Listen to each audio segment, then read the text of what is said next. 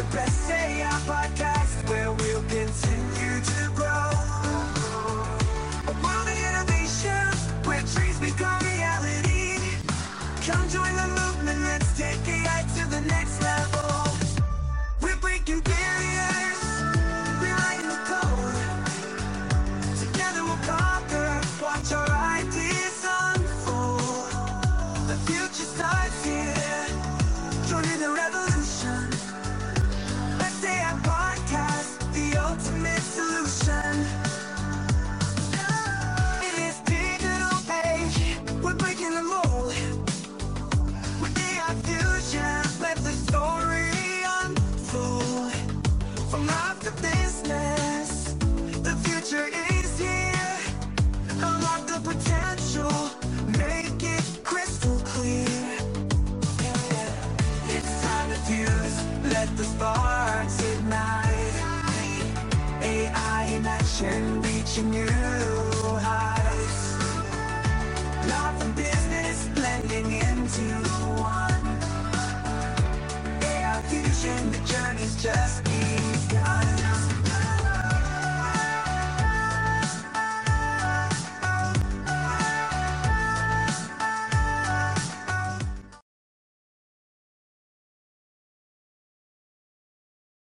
This is Leland Best over at Best AI Podcast. I'm hearing my voice in my head for some reason today, so if I echo out, that's just my problem. I brought a whole group of guys with me today, so I'm just going to bring them on screen so we can all hang out together because that's the purpose of this whole broadcast. If you're watching over on Facebook or YouTube, we are going to be out here every Sunday night at 7 p.m., so be sure to stop by next week when we're going to just keep things rolling. But while we're at it, I'm going to bring the rest of the crew out here and introduce them to you one at a time.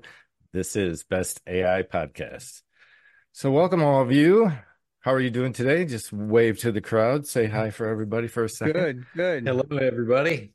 Howdy. Awesome. I'm going to start over at my left, which way would be that way. And we're going to start with Lee Love, and we're going to go around the tree here. Tell us who you are, what you do, and where you're from. I don't know. I'm too nervous. No. Hey, my name is Lee Love, and I am a commercial photographer and also a AI aficionado and lover of all things technology. Cool. Chris, tell us a little bit about yourself. Hey, my name is Chris. I am from Milwaukee, Wisconsin. 10 years ago, I started an award-winning wedding DJ business. And 5 years into it, I found that I really need to be good at marketing and sales to even get any business. So I went back and got a degree in marketing. And now I'm here to talk about AI and technology with all my buddies.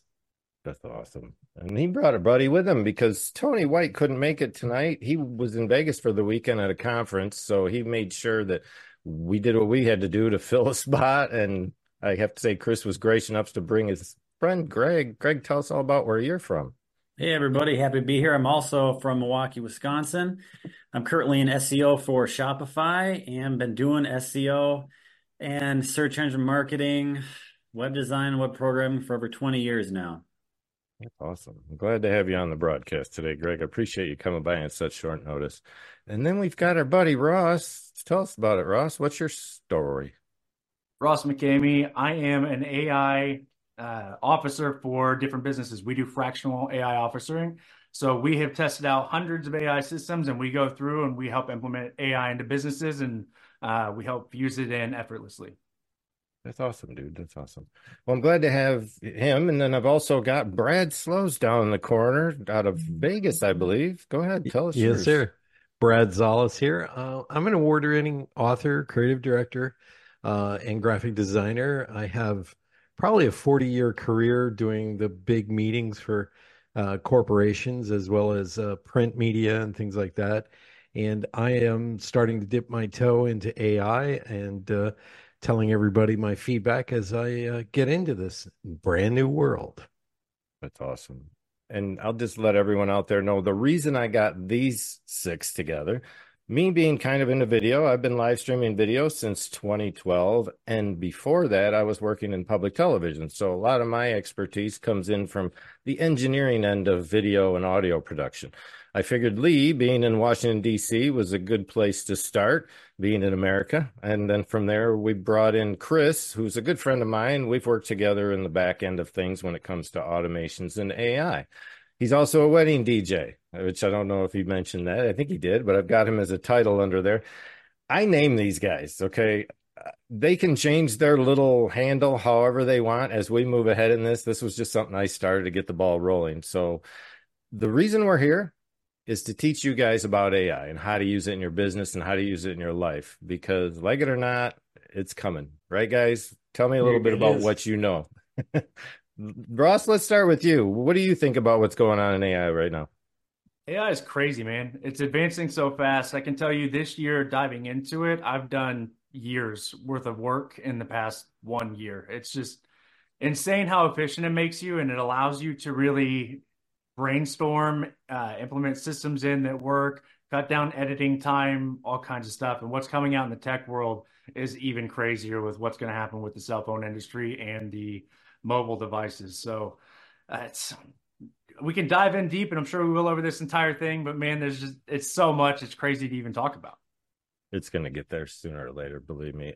Just let's head over to Greg for a minute. Since you're the special guest today, I kind of want to get a feel, because SEO is obviously one of those avenues that's going to get affected terribly when it comes to AI and the advancements that are being made with keyword searching and everything. Do you really see search being a thing anymore with AI on board? Search will always exist in some capacity. It's hard for us to almost have an imagination for it anymore, because all we've ever known is the current landscape of the search and result page. It hasn't really changed. There hasn't been a paradigm shift since, if you guys remember, maybe like Alta Vista and Excite and Hotbot, from 1997 or so. It just always gives you this list of documents for you to continue on your search for. And it worked well for about 20 years. And you can see the search and result page evolution with Google, how they've integrated more and more search features. And, AI in information retrieval isn't super new. Google's been employing AI into their algorithms since probably at least publicly 2014. Mm-hmm. And now that, the velocity has really ramped up, certainly ever since ChatGPT went kind of bananas public last March or February. They've been under pressure. We know that Bing obviously came out with Bing Chat that partnered with ChatGPT, gave Google a little bit of a scare. And so they've had to ramp up their investments in terms of changing the paradigm a little bit, because even ChatGPT, now we're talking about, is it going to be LLM versus traditional, search engine monopolies against each other? We'll see. It hasn't quite come to fruition yet. I think Google's still got their monopoly in moat, but certainly things are happening. I know, I think last week they just announced Gemini, which is going to be their hot new multimodal model.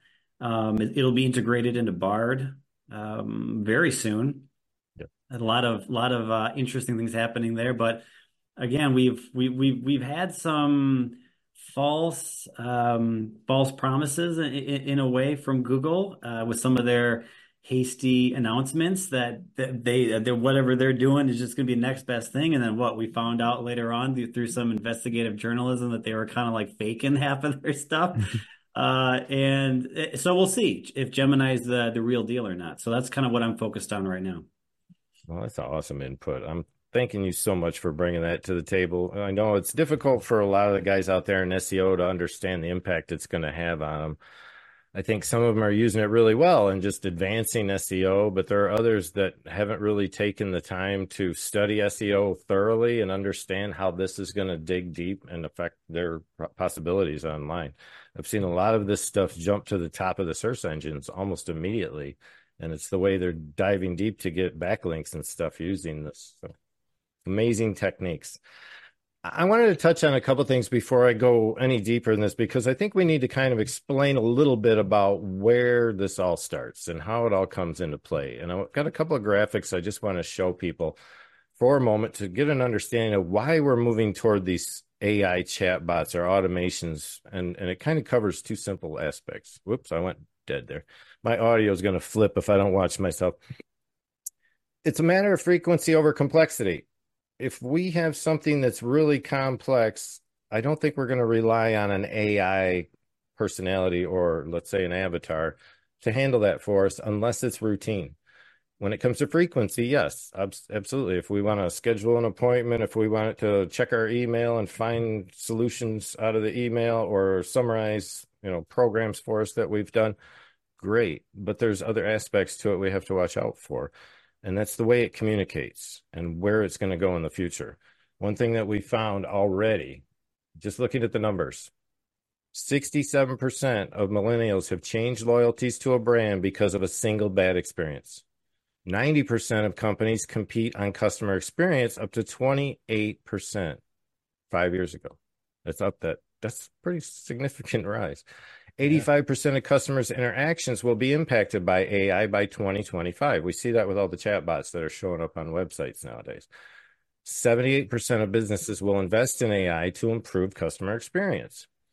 And the way that customer experience takes place is pretty straightforward. There's a way that we all communicate. And as a human, we work in three phases. There's the semantics phase, which is the ability to converse.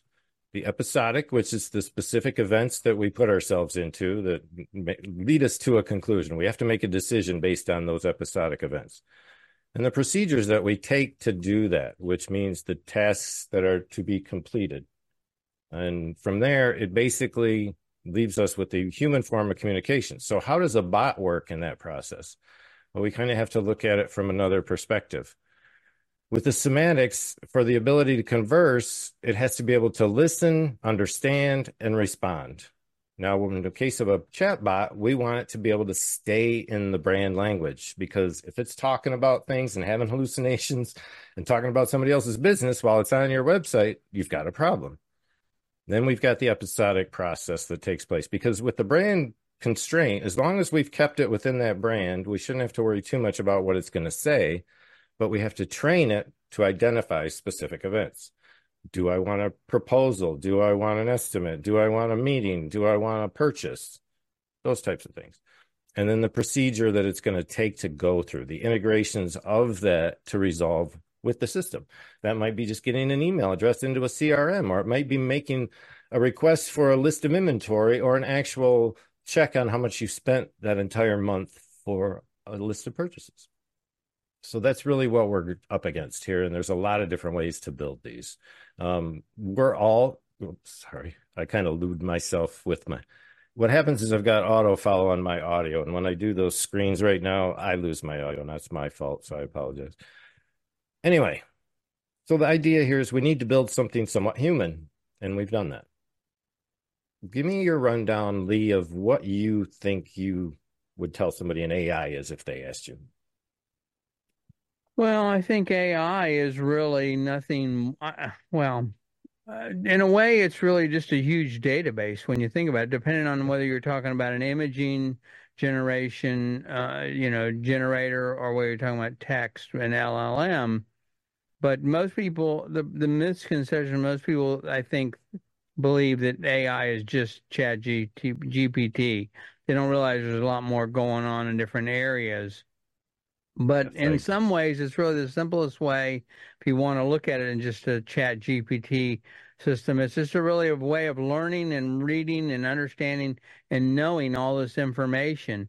It's interesting. If you go on chat GPT or Bard or any of your favorite and say, explain to me like a 5-year-old what AI is, it will basically come back and say, imagine you have a friend that's read every book there is to read and can remember it. And you ask them a question and they know it. They can give you that information. And I like that answer. And it kind of segues into where I want to go with that. I want to discuss ChatGPT.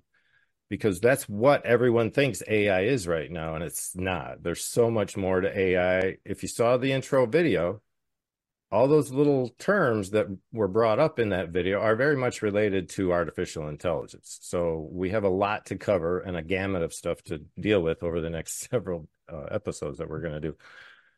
So let's go to ChatGPT. Chris, how do you use it? I'm using it literally every day. I am having it craft social media posts or give me some creative ideas so that I can have a foundation to build off and kind of tweak for myself. I'm using it to create podcast titles and descriptions. Again, it's kind of taking that creative workload off of my brain and just gives me something to work with, something as a foundation that I can help pivot with and start to tweak a bit so I can choose it for myself. And then, so yeah, it's just saving me a bunch of time creating, posts, creating podcasts. That's kind of been the main understanding of it. In addition, I also asked it to write me some HTML code so that way I can get a form to look stylized in a particular way. So ChatGPT on itself has been fantastic for that. Awesome. So And it's just, I Ross, look at it as a great assistant, Oops. by the way, because, it's how many times have we all sat there and stared at a blank screen going, okay, what is it I want to do? Well, if you start with this, it'll give you an idea or two. You can try it. If you don't like it, you can modify it, ask it differently. But the idea is it's a great way to start it. So I think that's the biggest advantage I find of it as well.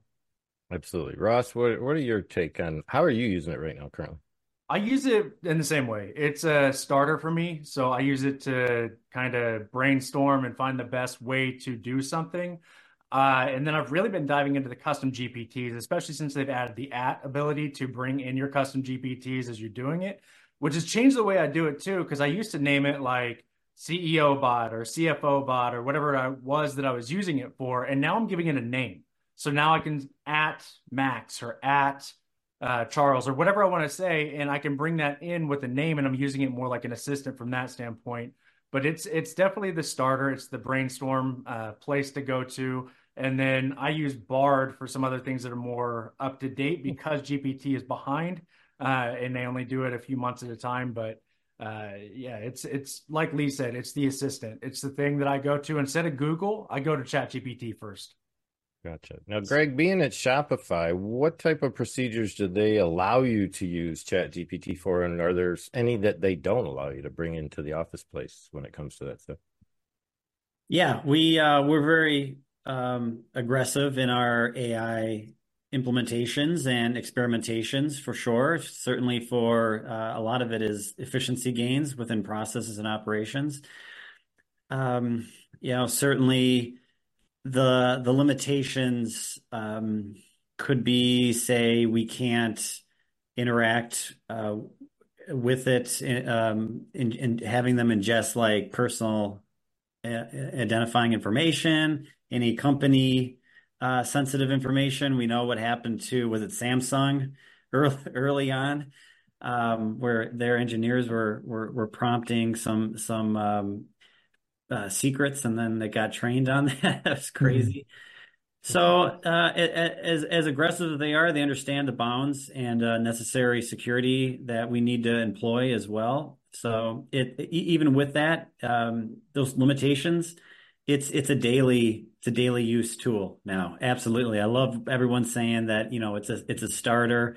It's great. It's just an unblock or an unlock. Your even where to start. Like I said, it's operationally great. Just beyond even simple informative prompting. It can, if you look into, like Ross was saying, with the custom GPTs now, the store just opened a few weeks ago, public. And if you're into learning about agents as well, that's going to be really the next evolution once that kicks off and is more accessible. It's agents are more kind of like multi-prompt chains and where the GPT can actually on its own create write a programming script and run it to solve your problem. And it's got a feedback loop, so it can ask, did it satisfy your intent. If not, let's try again. Those type of things are going to probably be so common in the next few years, and even Google, what that will be in the next iteration for Google. There, we always think of Google as, oh, they want to be an answer engine, right? That's why, a lot of featured snippet type stuff. Just give you the answer right in the search engine result page. Why you got to go to a website and look for it? Well, it's not that they even want to give you the answer. They want to give you the solution, because most informative answers have underlying intents of you're needing something else, right? What's the temperature in Hawaii? Well, why do you want to know that? Maybe you're actually trying to get an air ticket there. That's the type of thing. Maybe it suggests all these air tickets for you. Maybe it can book it for you right there as well. So that's I kind of went on a little tangent there, but No, you're fine. that kind of evolution it really excites me. I like to hear all the informative end of things that we aren't able to catch in the news, aren't able to see online, and I appreciate that perspective very much. So, Brad, we kind of tasked you with a little bit of a journey on your book writing experience, and I think right after the meeting, a few of you guys got together and touched base and got an idea where you could start with that. You want to give us a little rundown of where you're at right now? Absolutely. So Chris was kind enough to spend an hour with me, and we went into ChatGPT, and basically the parameters were a book on organizational leadership and management, and it would be a mini hardback. And Chris kind of just went through and showed me how to create a conversation is really what happened. And I don't think it took 30 seconds for it to crank out a basic outline with 4 chapter summaries, and it was ready to go. And it was literally 30 seconds. So yeah, Chris is laughing because I'm sitting there going, you've got to be kidding me. And so I'm already, opened the account, and I'm getting started this week. I have a plan to just work on the book this week, and it has cut production way down. The second part of that is Descript. I'm looking into cloning my voice so that I can do some voiceovers for narration and reading. And I like what I see in Descript. I looked at some others, but it's been an eye-opening week. Let's put it that way. And anybody who's hesitating, get in there, get a mentor, find somebody like a Chris in your corner, because I just had my mind blown. That's all. Well, that's awesome to hear. I'm glad you're on the right track starting this journey out, because I've written a book already with GPT. I wrote my first book in 2017. I updated it in 2020, and I decided I wanted to do volumes. So I went in, I created an outline, I broke it down. I did each chapter of the book individually in paragraphs, broke that all up, and then got in my own little bit of editing. You can't just give it out the way it is. Well, it's exciting. I've read some of your work, and it's like, I'm sitting here. It took me 3 years to write my first book, and I don't have time. Nobody's got time for that anymore. And this is really an incredible tool.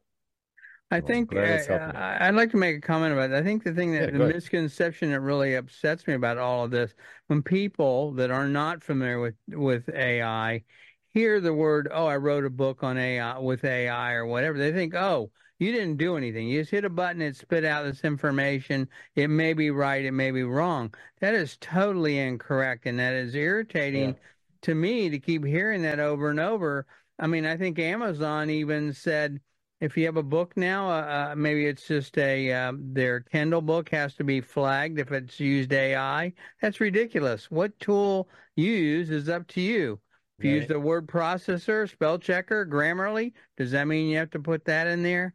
So this whole concern about AI being misinformation, I think, is totally misplaced. Now, that doesn't mean there's not a case for that. It can happen, but that doesn't mean it's going to happen. I doubt it. Real quick, Leland, we're getting go ahead, a few people saying there's a really bad echo on Facebook. Is there really a from bad echo all on of Facebook? us? Not just you, all of us. I heard that early on. I didn't want to tell you. I agree with you, Lee, on that. When people say, oh, you wrote a book, there is so much you have to go in and doctor up. When Chris and I were working, we kind of programmed it to write in my style. Right. Just to see if it could do that. based on someone else's work that I have permission to use. And I thought to myself, okay, I'm going to have to really put my je ne sais quoi into this at some point, because you're right. It doesn't write the whole book. You have No. to really go in, because there's some things I don't want to say it like that. And there's some things where ChatGPT is way off because it doesn't manage people. So I have to, put in my own stories and my own Well, opinions. I found the same thing with Grammarly. Sometimes it'll try and rewrite my sentences or tell me what words to use. I'm like, well, that's not the one I want to use. That's not my intent. It's the same thing. It's, to me, it's no different. Yeah. And it's one thing I've learned is that if you want it to sound more like you, because I have a lot of things I'm using it for as well. I took two of my videos, transcribed them, and then uploaded them. And it came back and said, "Oh, okay, I see. You're much more conversational in the way it learned the way I spoke and the way I presented, and it now starts to understand that. So you're training it, and I think that's the thing. That makes it very, very different than just pushing a button and spitting out some text." I agree. Well, autocorrect is always correcting me, and it drives me nuts. It's never duck. It's never duck. Well, so I think if I can jump in, if this is interesting with the concern over tagging AI, I think this is probably a transitionary problem where there's a lot of concern just because there's a lot of misinformation about what is, ChatGPT and AI and LLMs. A lot of people just don't know what it is, and it's not integrated into our lives enough. I read last week with there's going to be integrations right into our mobile devices. Windows is adding a key on their keyboard where you can start working with it. It's going to be, AI assisted communication in all forms I project will be very commonplace in about 5 years. Right now, it's still, some of us, we're all still kind of in that bubble. I went to Thanksgiving and I asked, my middle-aged, aunt, what do you know about ChatGPT? And she was like, what is that? So we need to just be a little more patient, probably, and wait this transitionary period out. And then everyone's going to be, augmenting their communication with AI, and then it becomes no big deal. Well, I think what we're seeing is it's becoming invisible, really. It's becoming integrated, like you're saying. So it's not like you have to go to ChatGPT. It's just automatically there. Right. And that's one thing. It's a really good point, Greg, because I was telling Leland this earlier. One of my pet peeves right now is what YouTube is doing, where they're now going to be flagging and have you flag any video that uses AI. I'm like, well, how, that is a rabbit hole they do not want to go down, because AI is bigger than YouTube and bigger than Google. And so therefore, how's that going to work? And it doesn't make sense what tools I use. I know they're doing it under the auspices of trying to protect you from something. I don't know what it is they're trying to protect you of, but still, I think it's a problem, and I think it's a mistake on their part. And I would go as far as to say, I think it's more of an education problem we have than an AI problem. Yeah. We need to flag the content that is misinformation put out there by AI rather than flagging the fact that it was made by AI. It's still going to be people that are the problem putting out the prompts that control that AI. It's not going to be the AI that's making the decision to do that. Well, and that's the other thing about the laws that I don't understand why people are talking about laws against AI. If I go and I misrepresent myself and I perform some kind of fraud using AI, what difference does it make? It's still fraud. It's still against the law. It doesn't matter what the tool is I used. Yeah. Well, when the internet first hit, I remember all these lawyers were jumping up and down because they were treating it like a new frontier. And it's like, look, intellectual property rights don't change just because you're on the internet. But they use it as a way of saying, oh, this is a whole different animal, to create a problem that, quite frankly, doesn't exist. Yeah, I mean, you're right, Lee. It's right there in front of you. And as somebody who has a podcast who has had many a video flagged on YouTube, I can tell you the reasons why they flagged me. I'm not naive. I know why they flagged me, and I pull that content down and hope they don't, banish me to the Dark Lord, levels. But you're right. That content is about the person, not the AI. If you're going to put something up, it's going to get flagged. I hate to say it. Um, I'd be naive to think so. Those videos I know that are going to get flagged wind up on Rumble. That's just Yeah. the way I do it. Well, the irony is that, and not to get too political here, but the irony is Google, in my opinion, Google and YouTube are the worst offenders. We have history. We had them testifying in front of Congress, etc., where they were flagging and banning information that now we find out is true. Yes. So who Yep. are they protecting us from? Anyway, enough of that.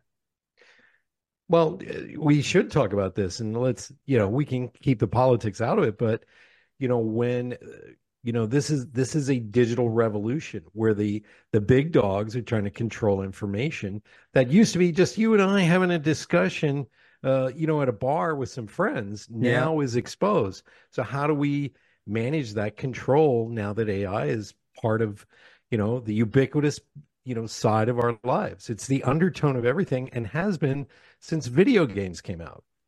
Well, my analogy is this: What if AT&T monitored your phone calls and they didn't like what you said, then like the political party or whatever it may be, and all of a sudden they cut off your telephone? You can't get a telephone number because we don't like you. That's equivalent to what's going on, in my opinion. Yeah. I'll I agree. offer perhaps an alternative view on this. Please do. What? Please do, honest. What comes to mind is that the Google's traditional web search, they've put out guidelines on AI, basically saying they don't care how the content was made, they care why it was made and who it's for. If it's for people, if it's made for people, they don't care if it's AI, because they'll filter out, they'll understand via behavioral metrics, whether the content's good, and that's all they really care about, because people are going to click their ads, right? So that is a very easy for them to determine whether something's good or bad, whether it's AI or not. I think there's a separate problem with YouTube in that it's probably cost prohibitive for them to get. I'm talking probably, let's take a step back, like content farms, textual content farms, is not new, but the velocity since AI availability is so much more. Google can still process that stuff very cheaply. With YouTube, they have to process the video, right? We know that they go frame by frame. That's probably very, very expensive. So they're getting flooded with a lot of content farm YouTube AI type stuff. They're probably looking at their bank account going, this is too expensive for this. We're flagging AI. And again, this may be a transitionary period again when they can process quicker. Who knows? Good point. Never thought of it that way. Finally, an intelligent answer. I know. We must be on the wrong podcast. Who invited this guy? Just last week, I think Google said that they were no longer going to be archiving the internet, the full entirety of the internet. And I wonder if that is related to the new push and that kind of, exponential growth within AI produced content. Are you talking about the page caching? Mm-hmm, absolutely. Yeah. Oh. Another thing I would say we need to take a look at that is a concern with AI is right now AI is still learning from humans. What do we do when the majority of content is created by AI? How are we going to determine when the growth stops and it starts kind of detracting from itself? Back in 2000, that is a great question. But back in 2008, The Economist did an expose, which I talked extensively about in my work. They talked about how I think it was by 2010, 2009, and around there, the Internet of Things was going to out communicate human beings. So that's 15, 20 years ago. So right now, AI will overtake human conversation at some point, and it's probably going to happen a hell of a lot faster than your toaster oven talking to your refrigerator. It's just, it's going to take off, and suddenly we're going to be, at some point, it's, I don't know if you know this, but Greg, I'll explain this. Last week, I went to a symposium on game designers years ago to do some research where game designers were getting together with academia and to figure out how to use gaming, serious gaming technology in the classrooms as a teaching tool. And they had already exposed that games, video games from the day we had the Nintendo 64 out and Atari, that the games started to intuitively anticipate what the user was going to do. It saw patterns and it did this on its own. That's the funny part. So we're already, we're dipping our toe thinking, wow, I'm really learning this. It's probably way past this already and already deciding, it's watched Terminator 2 and has decided it is Skynet. So we'll see. Yeah. Totally get where you're coming from there, Brad. And we had a clip that we put in the pilot movie about the dangers and the possibilities that could take place. And we all saw a perfect example of this on X just recently when Taylor Swift's image was presented across the internet in an explicit way. And Elon was kind enough to shut down all searches for her that day so that anything that could have prospered did not. But it just goes to show that with some of the AI filters that are available now, and I'll leave that clip available over on the AI podcast page so people can watch it. The filters aren't like they used to be, where if you had a filter on your face and you touched your face, you could see the filter over top of your fingers. Now, when you touch your face, you actually see the impression of your finger go into your face on your skin because your entire face has been mapped. And now they're projecting the surface on top of your face and presenting that to the public. So we do have that issue to some of us contend really with. need that help. Well, there's, of course, Lee, you want to tell us about how you're using it right now? Can you give me a tan? Yeah. I just need a beard. I can't. This is it. This is all I got. Well, I've been telling people I'm going to make a gazillion dollars when I invent Photoshop glasses. Maybe this is going to do it. Well, let's talk about image gen for a little bit since we're on the topic of being able to change what we actually see in front of our eyes now. There's text to image, there's image to image, there's text to video, there's text to speech. Let's start with text to image, Mr. Photo Mentor. Can you tell us a little bit about your experience with that and where you're going with use image it generation? quite a bit. In fact, I just wrote an article you probably saw about it. And then the interesting thing, my point was we're missing the point in that everybody talks about text. The whole idea was that they think it's all AI images are just magic. It's all done by the computer. There's no human involved. We all know there's something called prompting and prompt engineering. It's going to get better. It's going to change. Instead of text, it's going to become speech. You can already upload an image and it'll read the image and then make an image from that. But the thing is, it never is like you exactly envision it in your mind. It's close, but it's not what I wanted, or it's better than what you thought it was going to be. As a photographer, that's exactly what we do. We have a vision in our head. We want the image to look like. We go out, we use these tools to try and create that image. That's the way I describe an image of mine that I think I really like. How close does that image come to what I had in my head? It's very, very rare that it does. Once in a while, there's a happy accident, and that's the case. But the point is, the same with AI. Just because you type something into AI doesn't mean it's going to look perfectly. Now, as I said in my article, though, one of the great things is it already knows color. It already knows composition. So it can do a lot of these things that we don't know or we forget or are still learning about and being able to create an image that looks pleasing. But here's the bottom line. It still has to tell a story. An image without a story, an image without emotion is just pixels. And I think that's the part people are missing. There are a lot of pretty pictures going on out there with image-generated AI, but a lot of them are just pixels. There's no story to them. Ross, how are you using image generators right now in your business? I use it more for the marketing side of things. If I just want to tell the story and kind of give that backstory, I'll play with an image and I'll go into ChatGPT and play with DALL-E. I actually been playing a lot with Focus that Lee showed us last week, and that thing is just insane. Yeah. We'll cover that again here in a minute since we didn't really have it before. But that's really it. I tell the story and I write a post that I want to write, and then I'll go into GPT and DALL-E, and I'll put the post in and say, make me an image that depicts this, and try to do it again. Like Lee said, you got to do a lot of work to get it where you want it to be. It's not there yet. But on this subject, I actually decided, because I'm running ads right now and I've seen a lot of hate out there on AI. And so I decided to reach out to a guy who kept putting an angry face on my stuff. And I said, hey, what gives? Why do you hate AI? And he said that it's theft and the AI is stealing this art. And I'm like, there's two sides to that coin, right? There's one side where people are putting out art and it's publicly out there. Just like if I were to go to Google and I search a piece of art, I could find that.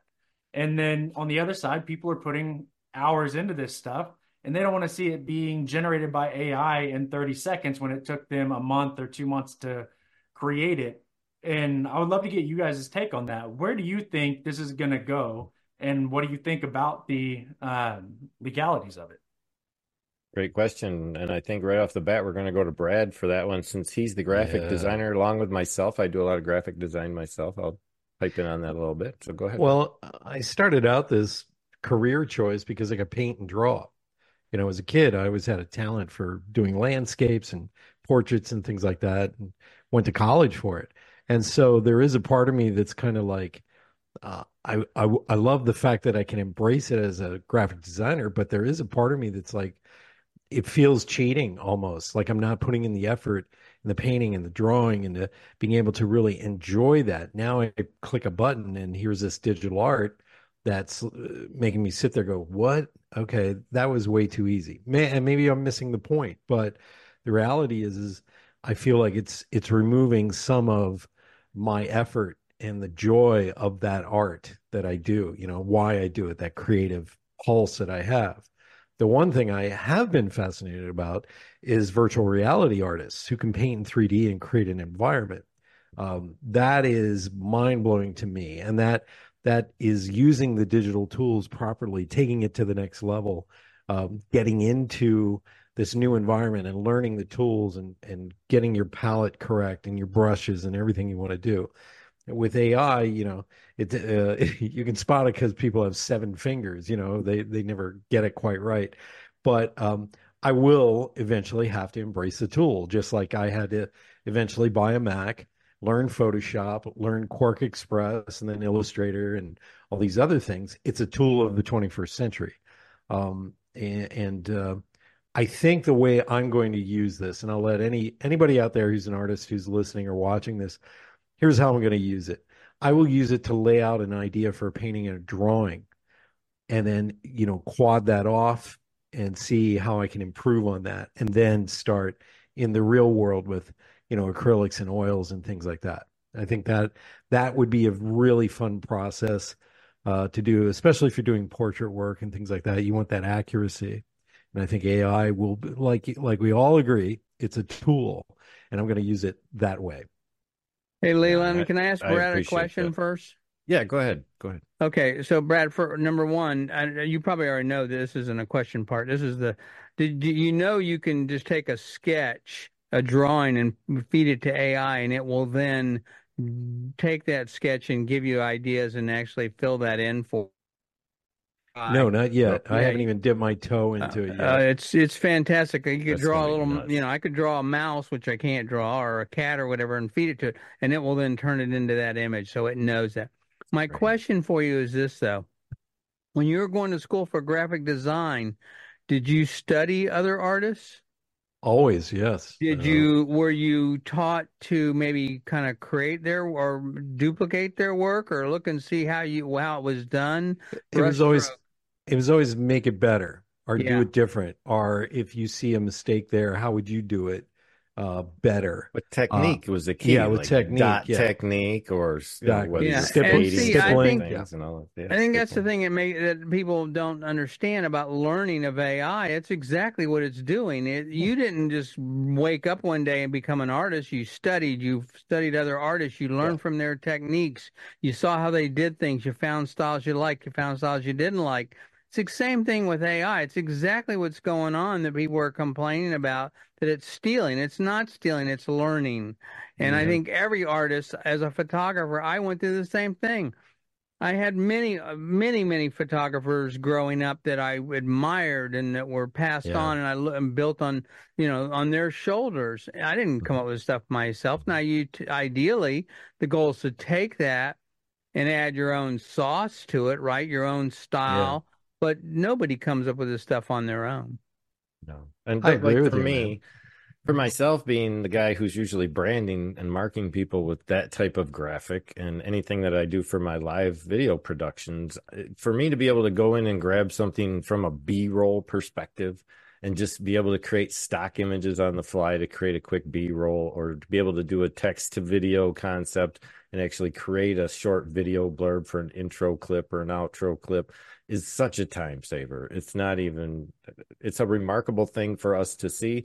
And yes, we do have these glitches that are taking place in the imagery. We've got negative prompts to counter that. And that's what a lot of people also don't understand, is the way that the prompting takes place. A lot of people are, give me a cat with a green wall on a porch with a basketball on its legs. And they're not wording themselves properly. They're not speaking to the AI like it should be spoken to, like a regular person.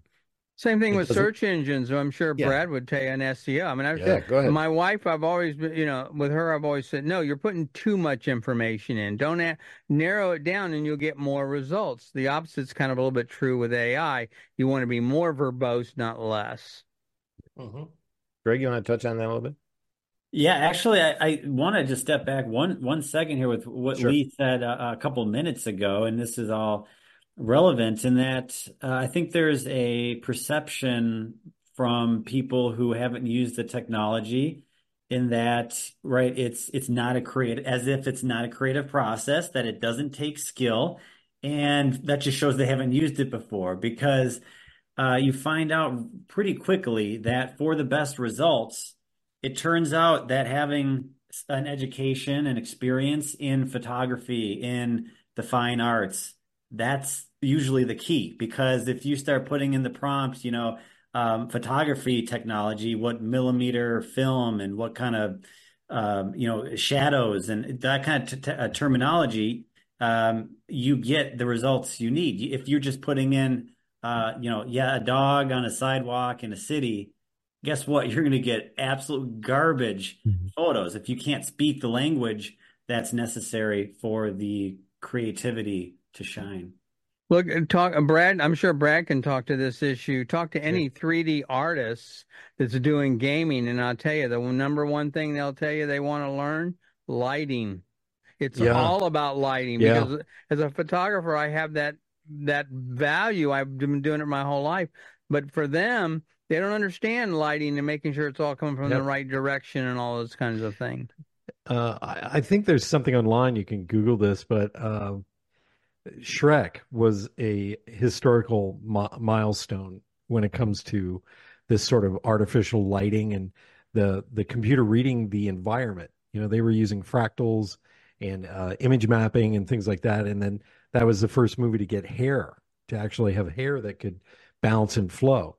And so Shrek, go back and watch it, and you'll see there is a documentary where they show how they did the lighting.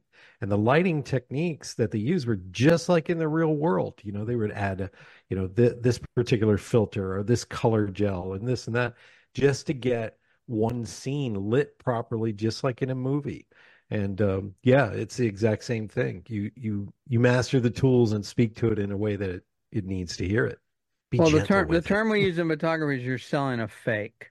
Okay, my ad, a photo I'm doing is a fake. It's not real. It's a 2D world. I'm a 2D image. I'm trying to represent in a 3D world in a 2D image. So therefore, that's exactly what those techniques are used for. People will notice them, by the way. If you're not right, they won't know exactly what's not right about it, but they'll know there's something, they can feel it. Something's not right about this photo, and they can't figure it out. It's because the lighting probably is coming from a wrong direction, too hard, too soft, whatever. So true. Well, and I get it. All right, well, let's move ahead. We got about 10 more minutes before we have to wrap this thing up and let people get back to what they normally do. And we got a little off track. It's not where we were expecting to go today, but again, I apologize.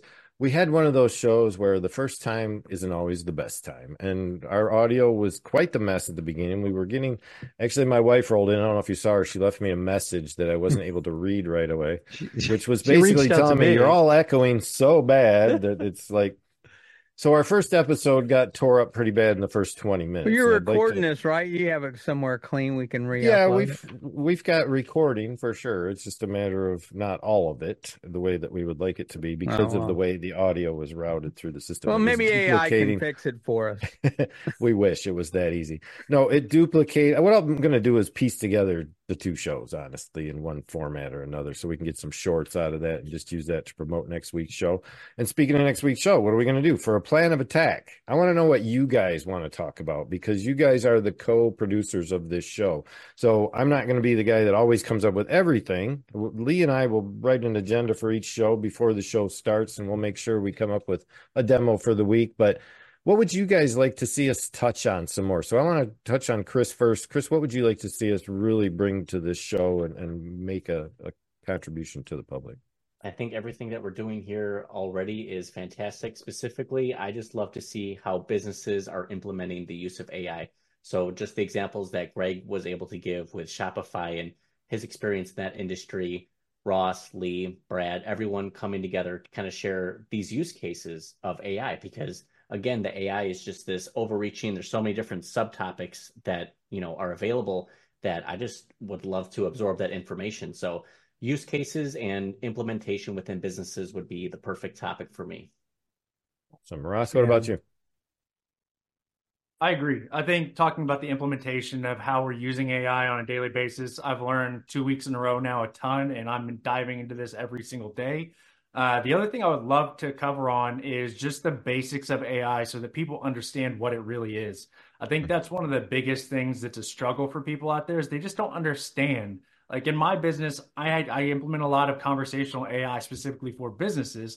And the one thing I have to do is overcome the fact that it's not this all-powerful, omniscient being that can answer every question. No, it's basically predictive automations. People have been automating messages to companies for years, and now all we're doing is giving it context around it and letting it have a conversation based on what you train it on. Take that And clip so, out of the Wizard of Oz and show it to them. That'll explain the whole thing.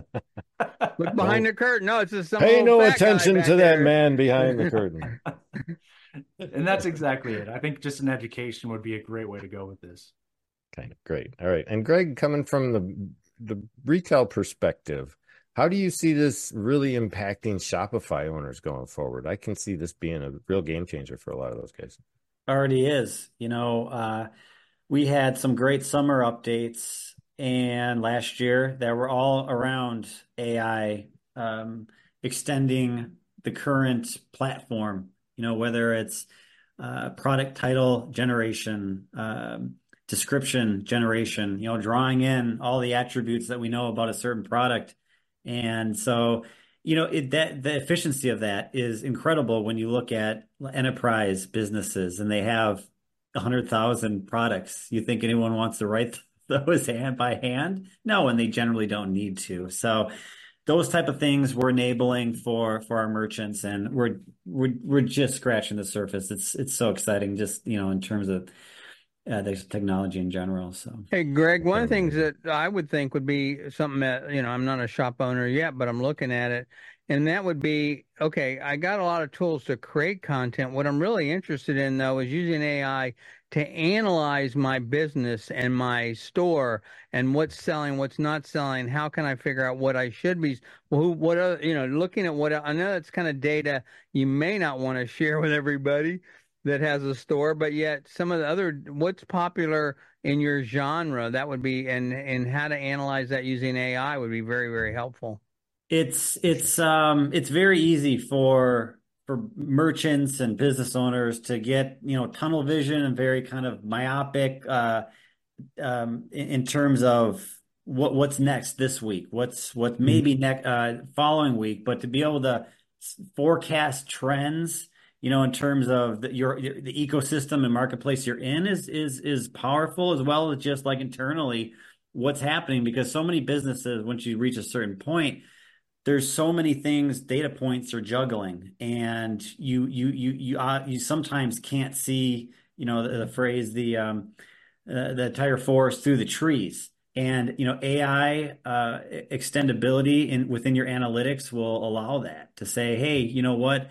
we're predicting in 6 months, maybe you're going to run out of money. You don't know that yet.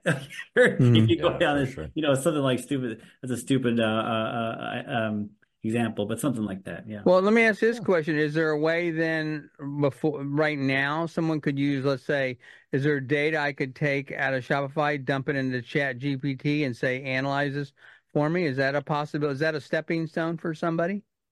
You could. There's the I don't know if it's in beta anymore, but it's like Code Interpreter, and I think it got renamed. Does anybody know what Code Interpreter got renamed Yeah. to? I think where you can dump in analytics, a file, and maybe this is irrelevant with custom GPTs now, but be able to ask questions where it can run again Python code to create those really sophisticated statistical modelings and analyses of your data.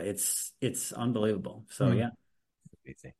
Amazing where we're headed with this stuff, that's for sure, guys. And I'm hoping to really touch base on a lot of it. Now, are we going to touch base on all of it? Absolutely not. We're going to kind of focus on those things that are pertinent to our niche, are pertinent to our expertise, obviously, and our knowledge base that we're capable of covering. We're not going to reach out to those things that we don't know, but we are going to also be covering things with regards to what to watch out for. And I think just to throw this out here for next week, I think what we'll touch on is all of the scamming that's going on with AI right now.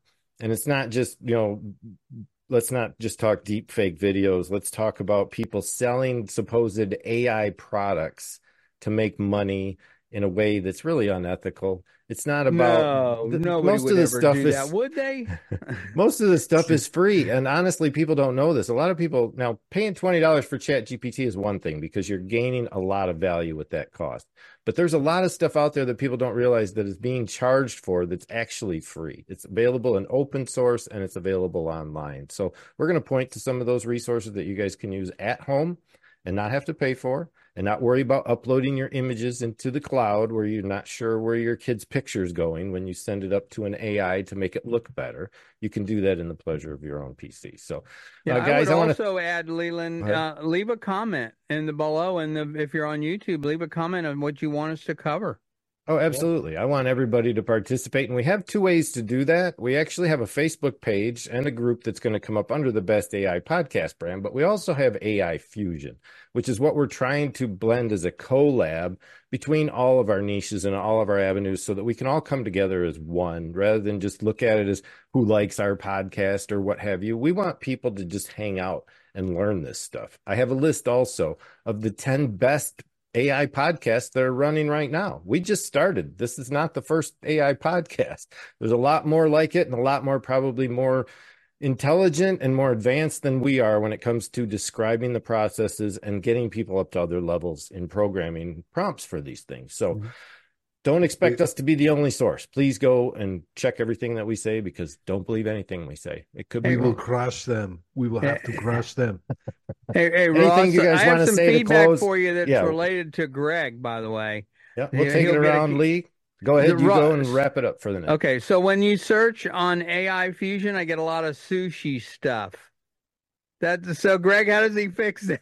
All right, no, that's I programmed it that way because those are my sushi customers that I have. Oh, perfect. It works perfectly. I did I would that actually love to perfectly. learn about SEO. I'm not great at it.